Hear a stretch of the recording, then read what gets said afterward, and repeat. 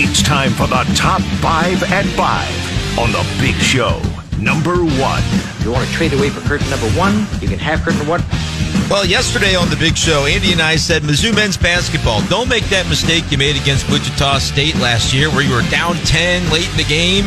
Yeah, you came back and won that game in thrilling fashion in overtime, but we just don't need that. Just go have a regular win. Well, Mizzou didn't listen. This time against Minnesota last night on the road, the Tigers were down by 20 with 11 minutes to go before storming back, led by Nick Honor, Sean East with the dagger bucket and one to put Mizzou ahead for good. 70-68, the final score. The Tigers got a road win. It wasn't the best win they've ever had, but we'll take it as they look to continue to build towards something this season. Number 2. Number 2, your timing is impeccable.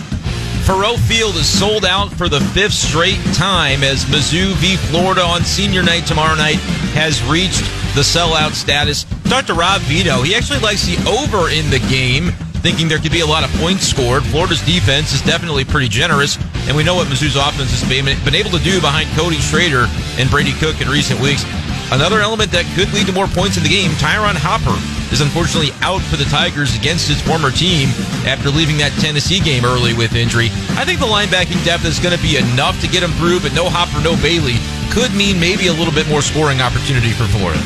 Number 3. There's Jordan for 3. Yes! Thursday night football still has me in a puddle after the Bengals lost to the Ravens last night. I really thought the Bengals would win it, but I'll absolve myself by mentioning that I thought the Bengals would win it because I thought Joe Burrow had a wrist that could do more than just kind of cause his hand to dangle by his side. Evidently, Burrow was dealing with this wrist injury before the game, which nobody knew. Would have been nice to know. Also, on the other side of that matchup, Mark Andrews also out for the year with an ankle injury. I hate everything. Number 4. Oh, shanked it. It's a non-tender deadline across Major League Baseball later on tonight, and Mark Feinsand tweeting this afternoon that the Cardinals are aggressively shopping Dakota Hudson, quote, pretty hard today per a source from Feinsand, meaning he could be a non-tender candidate if he's not moved. I think that could be the expectation. Other names to kind of watch for, Tyler O'Neill, they can offer him a contract, probably so. I think the same for Andrew Kisner, and we'll see on Jake Woodford.